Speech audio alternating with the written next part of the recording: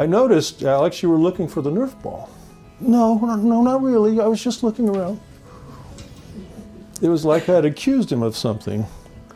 Oh, I see. Well, you know, you can go get it if you want. You don't have to wait. You don't have to ask. A couple of sessions later, that's exactly what he did. He got that Nerf ball and he wanted to play. Things started to unfold in this wonderful, natural way. A little at a time, his eyes brightened, became a little less frightened, a little more engaged and playful. And then there was a little impishness that came through. I felt thrilled, a bit of healthy aggression. He initiated some new games on his own. He threw the ball back to me a little too high, just above my reach, so I couldn't catch it. He threw it a little too hard. Sometimes it felt like he was trying to hit me with it. And all of this was accompanied by a slowly growing little smile.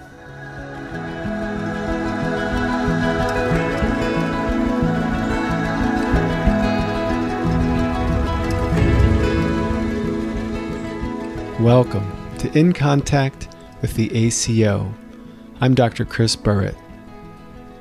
Each month, we feature a case presentation, interview, or discussion by one or more of our doctors who practice a different kind of psychiatry. We are interested in your questions and comments, and I would love to hear your feedback. Send an email to aco@orgonomy.org. If you're interested in attending one of our webinar presentations, you can meet the doctors and join in on the discussion afterwards. You can connect with us and learn more at adifferentkindofpsychiatry.com or orgonomy.org. This episode features Dr. D. Apple and his treatment of Alex, who was a shy, sensitive boy who needed encouragement to face the world and take a chance.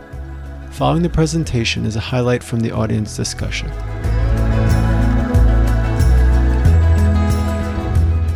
Seven-year-old Alex stood, awkwardly frozen, in the doorway of my office. Never in 45 years of working with children had I seen a child so terrified and stuck, torn whether to come in or flee. I can't recall how I got him into the office, but I remember it was like trying to feed a deer. Even in the room, he stood there, timid and petrified. Alex, would you like to sit down on the couch? Oh, okay. As if he was responding to a criticism or a command. His parents had told me he's extremely shy, quiet, withdrawn socially, and lacking in confidence in himself. He wants to do everything perfectly. But this was really just a half of it. I had not imagined how anxious he was. He took no chances, always keeping half an eye on me at all times, trying to anticipate what I might want of him. And I found myself being very careful, unusually careful, trying to anticipate what might or might not work to engage him. It's nice to meet you, Alex. How is it for you to be here with me? How are you? Okay, fine, I guess. I mean, is that what you mean? I don't know. He self-consciously covered his mouth with his hand as he spoke, made a cringing face as if he was embarrassed, then looked anxiously for a second to see my response. Noticing I was looking back, he quickly looked away, a frozen little rabbit trying to be invisible. Can you tell me a little bit about yourself? How old are you? 7, almost in a week. I mean, like 6 days. Another anxious look my way, and just as quickly, he was gone. Oh, 7. 7's a good age. What grade are you in school? 2nd. A glance and not a molecule more. I remember second grade. How do you like it? I like it some, I guess. I don't know. Well, it's okay. I'm not sure. There was tension, no matter what I did or said. With questions like those, trying to draw him out, he felt pressured to try to answer, painfully, awkwardly, mumbling and fumbling for words. But no questions left too much frightening silence and a lot of mounting anxiety. Do you like your teacher, Alex? Sort of. Maybe you like some things and not others. His eyes flared, as if he'd been exposed. Maybe. I thought he might run out of the room. These questions, which often help engage a young patient and make them feel more relaxed, did not feel helpful at all with Alex. In the silent moments, Alex made fleeting eye contact with me like an obedient boy, but he was frightened to look at me or be seen. His eyes darted back and forth, watching me, hiding, tense, unable to find a comfortable place to settle. Still, despite it all, I thought, what a sensitive, delightful boy this is. I really like this little boy.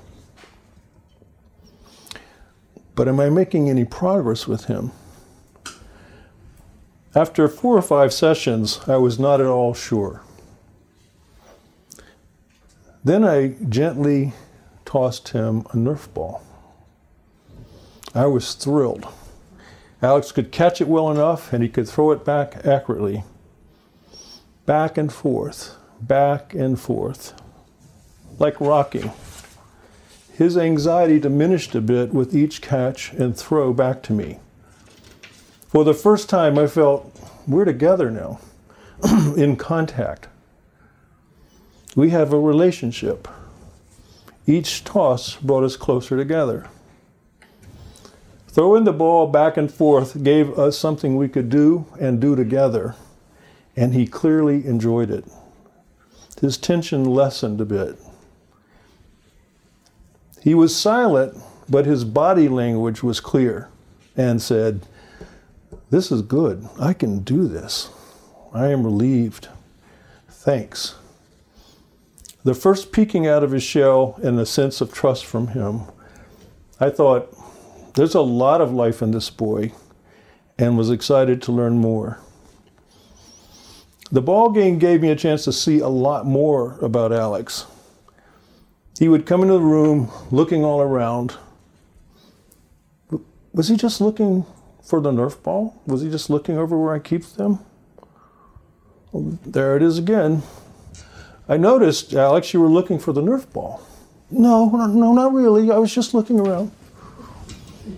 It was like I had accused him of something. Oh, I see. Well, you can go get it if you want. You don't have to wait. You don't have to ask. A couple of sessions later, that's exactly what he did. He got that Nerf ball and he wanted to play. Things started to unfold in this wonderful, natural way.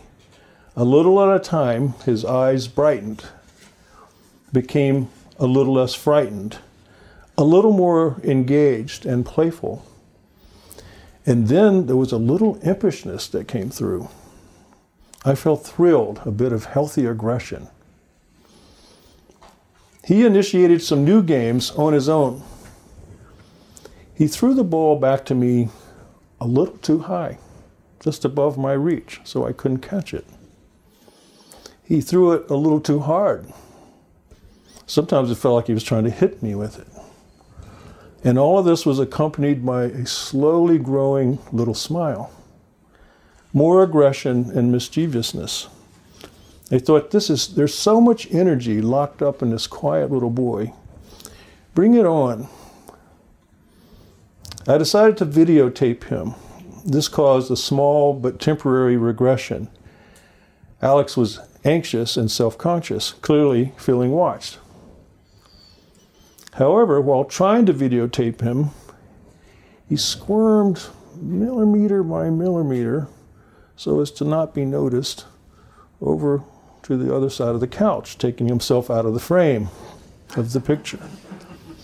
I didn't point this out or say anything about it so as not to make him more self-conscious, but I just moved the camera and got him back in the frame. Then he slowly squirreled back the other way with a little smile. I again moved the camera to get him back in the frame, and he again moved slowly away with a little smile. This evolved into this delightful game between us, again, back and forth, interacting. It felt like a little dance. No words were spoken, but he was clearly taking chances, doing more of what he wanted to do, being a little more assertive, and coming out of his shell. He soon discovered the foam bats I have in my office, and after some initial hesitation and with a little encouragement, he started sword fights with me. Later, he hit me with them, and increasingly vigorously. Later still, he piled the pillows in my office on top of me. A session or two later, he piled them on me and then jumped on them. He laughed with glee when I made noises like I was being painfully squashed. Ugh! Soon his knees and his elbows were leading the way. He also ran into me while I held the foam pad, excited and delighting in letting him knock me over. I made sure that he was focused and paying attention to what he was doing and not getting too wild or out of contact with himself. I was very careful to make sure he did not hurt me or get hurt. If Alex seemed to be getting a bit too wild, we stopped and threw the Nerf ball back and forth again, took deep breaths, settling him down and clearing his eyes before resuming his play. He continued unfolding, evolving new and creative ways to play more aggressively and to express himself with his unique issues even more subtly. For example, he once came and slowly petted my hand, looking at me with this exaggerated, fake, sweet look. And then he pinched me and ran away, laughing. And I had to always act surprised when he did that over and over. I thought, yes, very sweet boy indeed, but one with a wee bit of the devil in him. As he was more aggressive, he was also better able to speak up and express what he wanted to do or did not want to do. In later sessions, he sat on the side of the couch and talked the whole session. This is a boy that couldn't talk at all. Like a tight balloon, the air escaping after years of being held back, talking and making up for lost time. Alex had been in speech therapy for 3 years before I met him, but only now was his quiet, mumbling voice becoming louder and clearer. As his aggressive play plateaued, he brought in things he had made at home, art projects and other such things, describing them to me in intricate detail with clear pride and pleasure. He was delighted that I took interest in his creations. He also talked increasingly about the tension and stress that he experienced at home. Alex described the intensity of his parents' fighting on a 10-point scale, comparing it to past fights. Well, my parents had another fight this weekend. Want to tell me about it? It was loud, but only about a 6 or 7. Not as bad as the worst one 4 months ago. That was an 8 or a 9. He looked sad, and he said so. There were many thrilling, satisfying moments in Alex's therapy, seeing this quiet little boy come alive and find himself, find his mojo, moving out into the world, becoming more fluid and graceful in his movements and way of living. Many of these changes were starting to generalize appropriately outside the office. He functioned with more of these changes at home and at school, and spoke up more in both places. One of the highlights for me was his mother's report about a family Christmas dinner near the end of his treatment. Her somewhat snarky sister approached her and said, "Oh, so you finally decided to put Alex on medication. He looks great. He's so much more social now and talking so much more clearly." Of course, he was never on medication. What he was on was a roll after doing a lot of good and serious play and work in therapy. Now in the 8th grade, Alex has moved to a new town, but continues doing well. His mother checks in. I've seen him a couple of times since then just because he wants to come back to say hello. He still needs some help with his academic work. His parents divorced and are both happier. And he is doing well socially and emotionally. Thank you.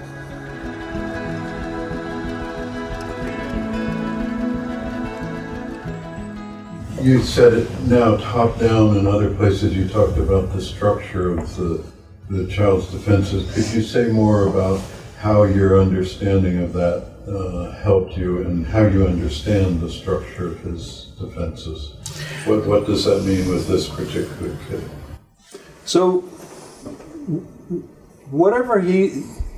this kid's actually probably easier than some kids to see his defenses because he's so anxious and he's not hidden.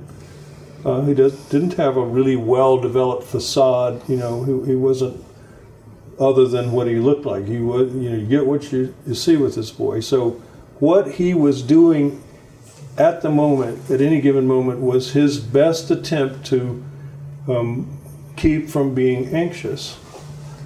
Everybody has a characteristic way of taking care of themselves when they feel anxious, because anxiety is a horrible feeling, and we all want to get away from it if we can. And we develop these strategies, these characteristic ways of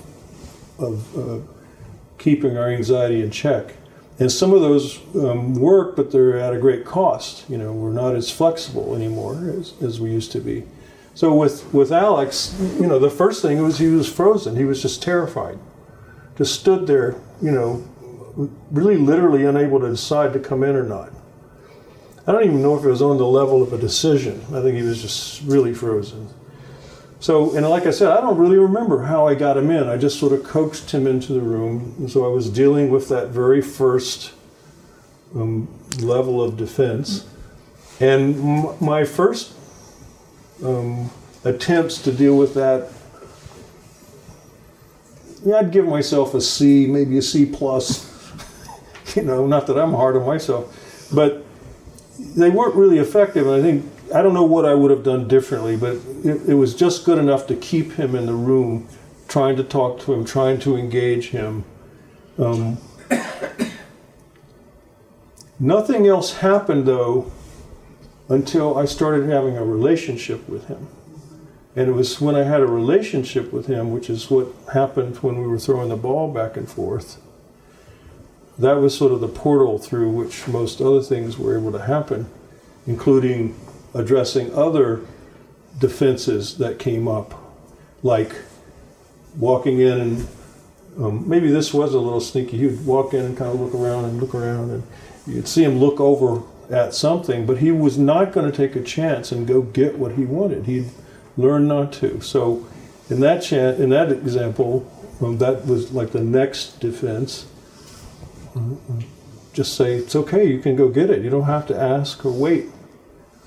Well, it took him 2 or 3 weeks to process that, and I didn't keep going at him about it, but he eventually tried it out and was rewarded by the experience he had afterwards by, it's okay, it's okay to get it. He got what he wanted. So am I getting to it? Yes. I'm interested to know, what did you see in the boy, like in his eyes or his body language or relaxation of his anxiety, that allowed you to make that decision to make that first toss of the Nerf ball? Like, that was the moment of contact. How did it look? I mean, did you know what I'm saying? Yeah, I do, and it's a super good question because I don't really even know if I can answer it fully because I've asked myself the same question.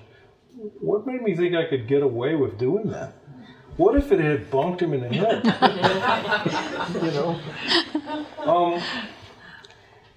The best I can remember was just seeing him sitting across from me, and there was something. It's almost like equal parts fear of interacting with me mixed with hunger, wanting to interact with me. He had not his nature of reaching out and being sensitive and interested had not been reinforced and rewarded, And so if I could mimic him, he's kind of like from You're Me. He's sitting, he's kind of going.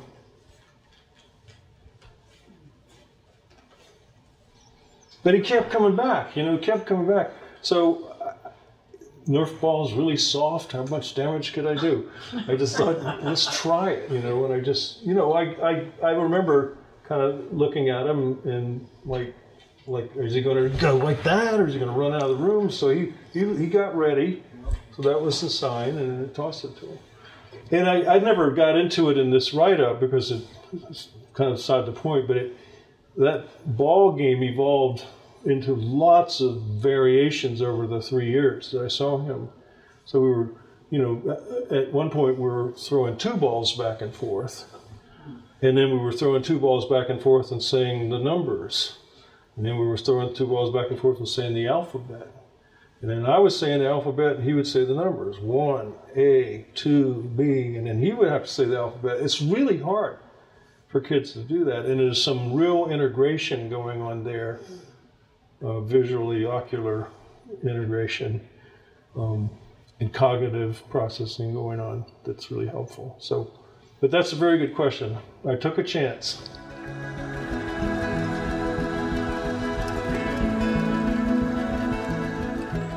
How do you feel after hearing about Alex's case? What do you think?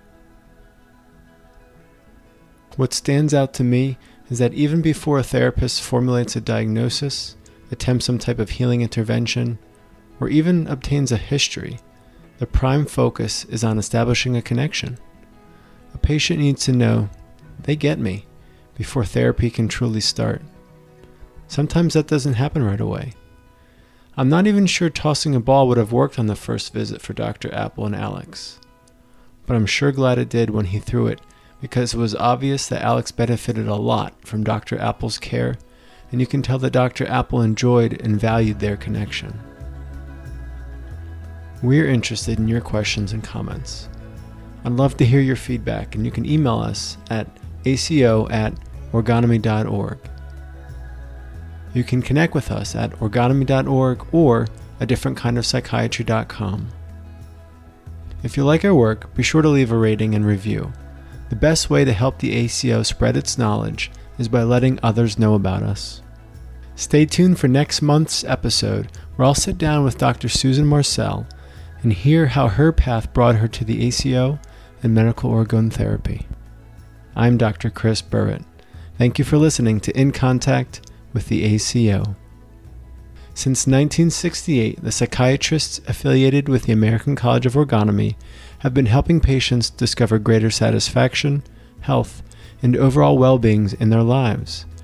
Whether patients suffer with mental illness, struggle with addiction, or feel unsatisfied with their work lives or relationships, medical orgone therapy as practiced by the physicians at the ACO offers a way forward, often without the use of medication.